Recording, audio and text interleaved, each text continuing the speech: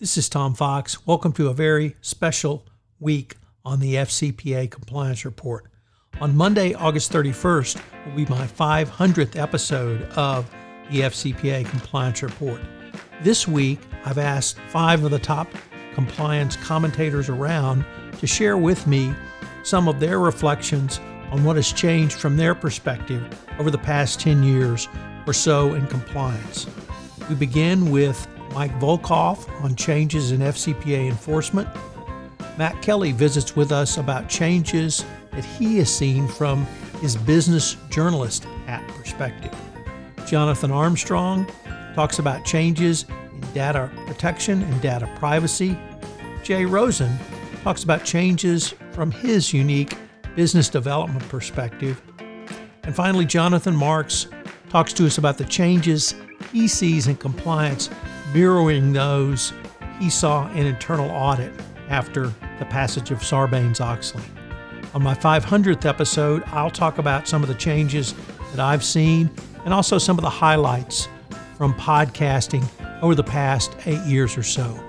This is a very special week. I hope you will enjoy it as much as I've enjoyed producing it and bringing it to you. Thanks for being a part of the FCPA Compliance Report, and I hope you will stay with me on the journey to episode 1000.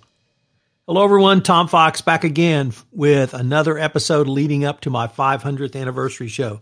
Today, I'm extraordinarily pleased to have my good friend and colleague, Jonathan Marks, with me. Jonathan is a CPA by professional background and has been in internal audit for long parts of his professional career. So I wanted to maybe get his perspective on compliance from internal audit, internal controls, and the CPA angle. So, Jonathan, with that incredibly long-winded introduction, first of all, welcome and thank you for taking part in this celebration with me. Thanks, Tom. Congratulations on 500. So, Jonathan, one of the things that I wanted to visit with you about, and I've been intrigued to hear you talk about over the years, is many of the things you see in compliance today and have seen over the past 10 years were struggles, issues, controversies, and things that you dealt with in the internal audit profession. I would say largely after Enron and Sarbanes-Oxley, but you might take it a little bit further back than that. So with that, maybe you could tell us a little bit about the development of your profession and how you saw that mirrored in the compliance world. Yeah, no, Tom, it's a great subject. I can recall going back to 1988, doing audits and working with the internal auditors, and they were, not highly regarded individuals at that time. Some of the projects that they did, were not what I would call critical to the operations of the organization. They were more just sort of thoughts that maybe the audit committee had or the board had, and didn't really provide a lot of punch. And even if the internal audit group did, or the internal auditor, a lot of internal audit groups way back when were consisted of one individual, much like compliance today. Even if they wrote something impactful, it wasn't really taken in the right vein. And so a lot of times, those critical issues that were brought up were not really looked at or treated the way they probably should have been. And so, I'm recalling some of my engagements where there was only one internal auditor, and I'm thinking about today where there really is one chief compliance officer and not a staff of any. So that, there's certainly a parallel there. As you kind of walk through history and you look at, they say that Fiducia 112 was the forerunner to Sarbanes-Oxley. I tend to think that a lot of the things that we're dealing with today with regards to FCPA, FCPA, the enactment of the FCPA rules and regs back in, 1977? I think you can go back to that, not Fiducia 112. But I think it's a slow progression over time. I think, you had the Foreign Corrupt Practices Act, that came into play, which really talked about internal controls. And then you had all the failures, and then you had Sarbanes-Oxley, and then you have sort of the uplift of internal audit, right? Internal audit really, until that time, really didn't have a lift. And so anyone who had a CPA attached to the end of their name now found themselves in chief audit executive jobs. Some qualified, some not so qualified. I don't know that really exists today with compliance, but that's a topic for another day. So I look at where internal audit, sort of the way internal audit became, into being, which was in 2002 when Sarbanes-Oxley was enacted, and then went into effect in 2004. And I look at what happened there, with internal controls over financial reporting, and then a really big push to take a look at policies and procedures, because a lot of the policies and procedures we were looking at, even when we were implementing Sarbanes-Oxley, you go back and you look and say, you look at the bottom, it says, written in 1977, written in 1984. It was kind of interesting that really nobody paid attention to that. And, quite candidly, when I started in public accounting in the late 80s, shortly after that, there was a shift away from what I'll call more of the process piece of auditing and more towards a focus on the balance sheet. And so, when I started, we were flow charting processes, procure to pay, quote to cash, things of that nature. At some point that went away. And then we had all these failures, and then we came back to it because, when we were documenting those processes, we were looking at internal controls. So when Sarbanes came into play and internal audit really got this uplift, all of a sudden now internal controls play sort of a key part of everything that's going on. Take a couple of steps forward here. Then all of a sudden you have, the financial crisis in, late 2008, 2009, when all of that stuff happened, and you look at, why that failed, and now all of a sudden everyone's talking about compliance. And so, I don't know whether that was sort of the defining moment, but up until that point, you look around and there were compliance officers, or there were chief ethics and compliance officers, or ethics officers, or integrity officers, or, things of that nature, or any combination of all of those. But I don't think really until 2010, 2011, did you really see the progression of the chief compliance officer. And again, I think they suffered, compliance has suffered from some of the same things that internal audit suffered from. We already talked about sort of a department of one, so now you look at where we are today and you see the evaluation of corporate compliance programs come out, and they talk about, are you adequately resourced? Well, resources is more than money. It also means, do you have the right people on your staff in order to execute the plan that you put in place, in order to basically ensure that you have an organization that practices, ethics and lives on integrity. You look at some of the things that plagued internal audit. For example, at one point you wrote an internal audit report and you didn't get management's feedback. You just kind of issued the report. At some point that all changed, and then all of a sudden it was a big deal to get management's feedback on the internal audit report. So now you look at the evaluation of corporate compliance, the ECCP that have just come out in the past couple of years, the revision recently, and you talk about lessons learned and feedback and things of that nature. We talk about internal audit, and there was a big, huge push probably about 6 or 7 years ago to do data analytics. And people didn't understand it then, and I don't think they understand it today. However, I think what's happening today is that because we live in a data-driven world, which didn't exist back then, it's a little bit different, but I think the thinking here is that there's a lot of data out there that tells a story, and you need to figure out how to get into that story and see whether it makes sense or not. And so we manifest ourselves to a more business intelligent enterprise. Internal audit had those same struggles when they tried to use data analytics for some of the testing that they were doing. Some of the more progressive shops implemented it quickly. They used ACL or IDEA or something else. Today, there's a whole bunch of tools, including, Tableau and some other things that you can use. So I think from an overall perspective, if you take a look at where internal audit was and where they are today, and then you take a look at where compliance was and where they are today, there's a lot of parallels to be drawn. So it's kind of interesting to me. You are one of the few people I know who actually draws or looks at Sarbanes-Oxley and draws inspiration from the original formulation of the FCPA back in 1977 around internal controls in the accounting provisions. And I find it really interesting if, assuming with that inspiration in Sarbanes-Oxley, and then there's one school of thought that the explosion of growth in FCPA cases came from the Sarbanes-Oxley reporting requirement and management being required to certify effective internal controls and self-disclosing. There are other theories as to why there was an explosion as well, but that certainly would be a very interesting way to tie our two professions together. But you said a couple of other things I wanted to maybe pick up on. And one was professionalism.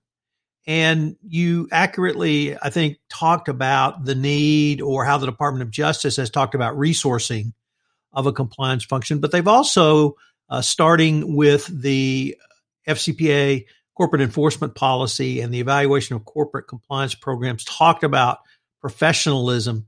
And I think the way you phrased it was having the right people in compliance. Is that professionalism discussion, is that something that the internal audit profession had as well? Yeah, Tom, that's a great point. There was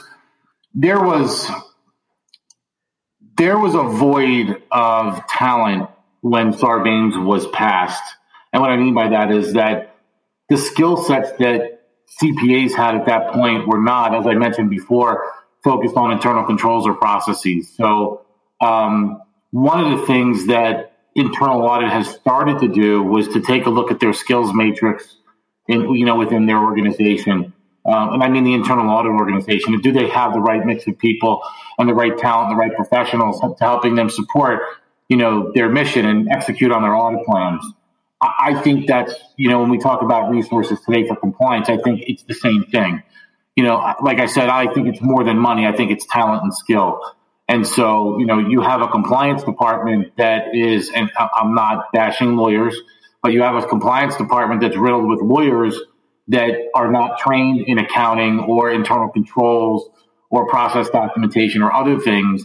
That might not be the most optimal thing. And I'm wondering, I don't know that I've seen a little bit of it, in some of the deferred prosecution and non-prosecution agreements, sort of the mention of internal audit and the mention of skills and whatever. I'm just wondering whether that's the path that we're headed down, today with regards to compliance. I'm wondering when, you're going to see, some type of writing from the DOJ where they start to talk about, and maybe you know better than I, where they really do pick apart the compliance function for not having the right resources. So let me ask you about COSO and the COSO framework for internal controls. And I read that in 2014, shortly before it became effective. And it was a true aha moment for me. The first thing I said is, who wrote this? Where did this come from? This is compliance. I mean, this is a best practices compliance program. Well, people in internal audit have been apparently saying that for quite some time, and COSO articulated that in the 2013 internal controls framework. I was as guilty, you're absolutely right, as any other lawyer up until that time, when someone like you would come to me in compliance with the general counsel's office and say, look, I want to talk about internal controls. I go, what? Stop. Sorry. I'm a lawyer. I do cool stuff. Internal controls, that's those people. And I would point down the hall, whoever those people are. Don't bother me with controls. Well, that was dead wrong. And it took me a while to get there, but I did. And so when I started talking about internal controls at conferences, you could tell the lawyers in the room because they immediately, their eyes rolled into the back of their head and or they went to sleep.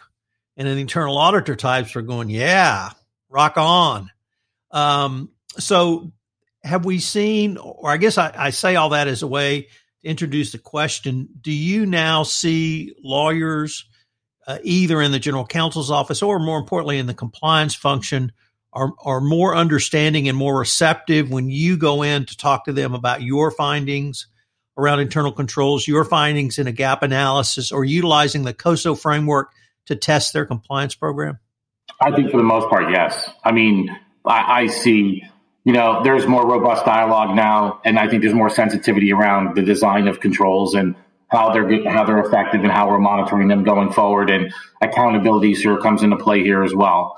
And so, those conversations, and I think it goes back to, again, if you take a look at the manifestation of the compliance function over the years, we draw, you have organizations where you have internal audit, you have compliance, and you have the general counsel's office, and they operate in a silo and they really don't communicate and collaborate all that well. And those are the ones that I think are in first, rude awakenings, or those are the ones that have problems. The better organizations are the ones where, you have people that are in the general counsel's office and people in compliance and people in internal audit working together, collaborating in a harmonistic type fashion, where they're talking about risks. They're talking about legal risks. They're talking about operational risks. They're talking about the strategy that needs to be employed in order to get them to where they are. They talk about roadblocks and obstacles. And once those conversations start to happen, I think good things come from that. For example, we talk about training and how important training is, and what do we really train on, and so and what does management really know to be effective? Because compliance is not the compliance function's responsibility; it's everyone's responsibility. And internal controls don't rest with internal audit; it's really management's responsibility. So again, how do we get to the business to make it more effective? And I think by communicating and collaborating and having those robust conversations around internal controls, which I think are happening more and more and more, I think that's great. And, I see a remarkable change in my discussions with organizations and their GCs and their chief compliance officers today that I did 5 years ago. Jonathan, one of the things I've heard you talk about over the past maybe couple of years, but with increasing frequency, is true enterprise risk management from the internal audit, internal control perspective. Mm-hmm. Indeed, you've written about that very recently.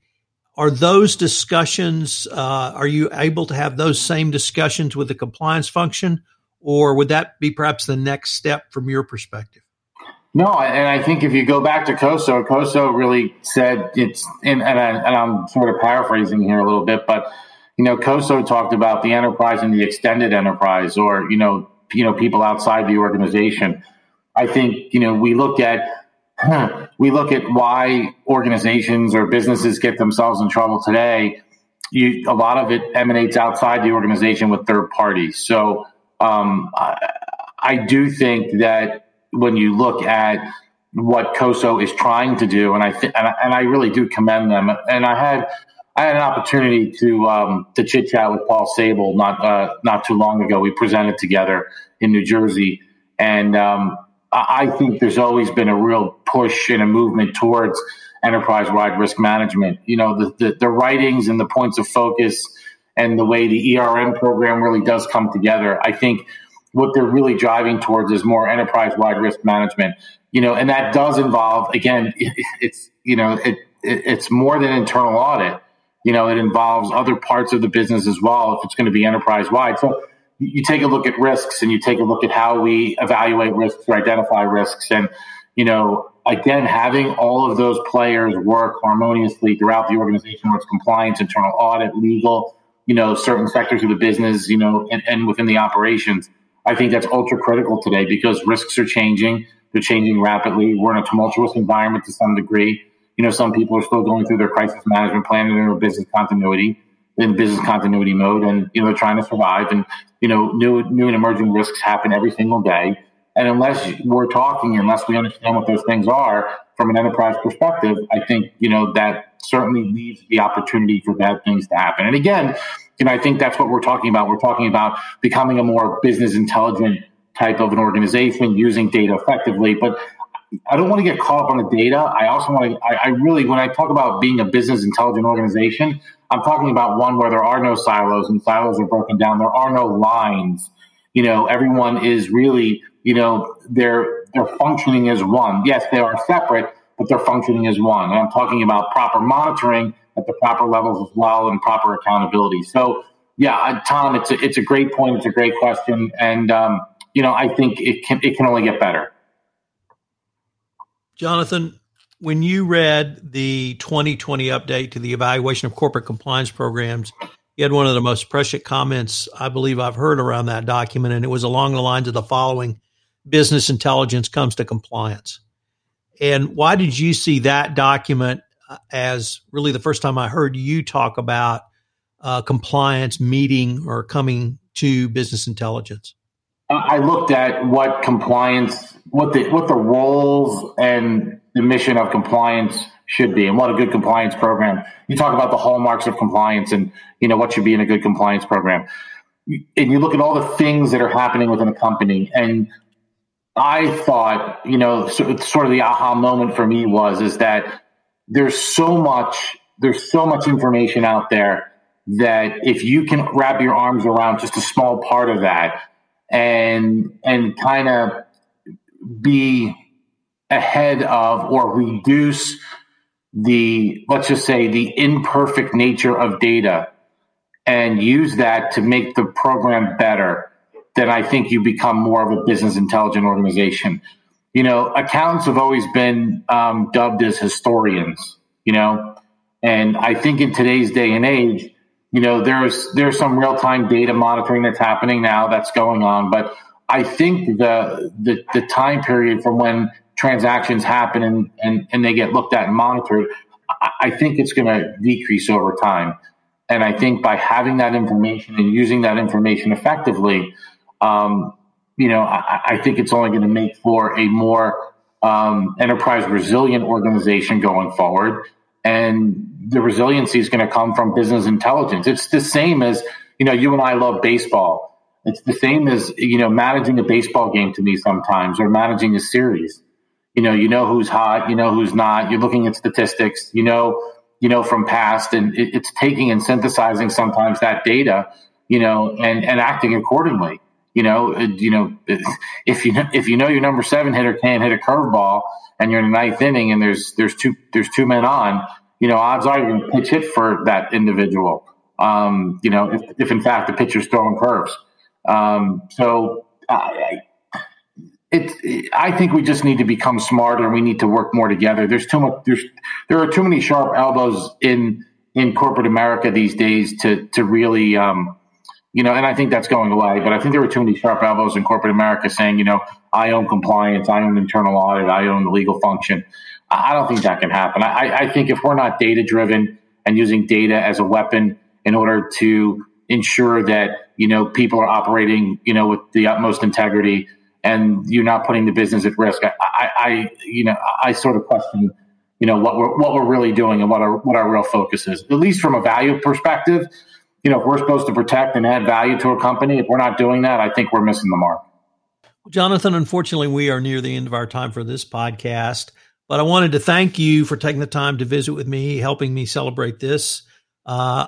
Jonathan and I we actually met through social media many years ago and started corresponding based upon articles and blogs we were writing. So you can garner some very good friends through social media, and I'm fortunate to call you a very good friend. So thanks for your friendship all these years. And I look forward to maybe having you back for my 1,000th episode anniversary. I'll be here. Thank you. Much success, Tom. This is Tom Fox again. I'd like to thank you for listening to this episode of the FCPA Compliance Report.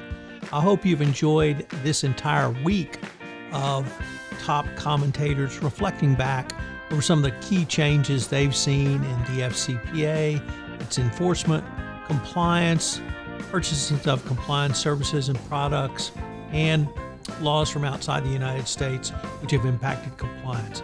It's been a ton of fun bringing these episodes to you.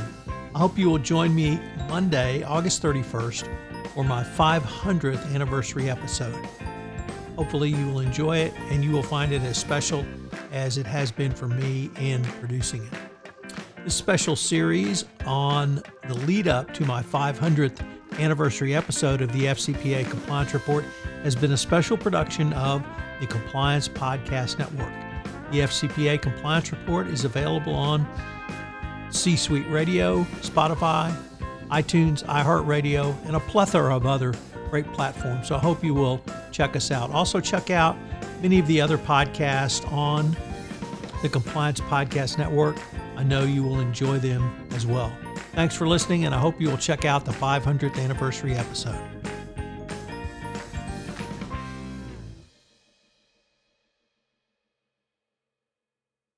This podcast is a part of the C-Suite Radio Network. For more top business podcasts, visit c-suiteradio.com.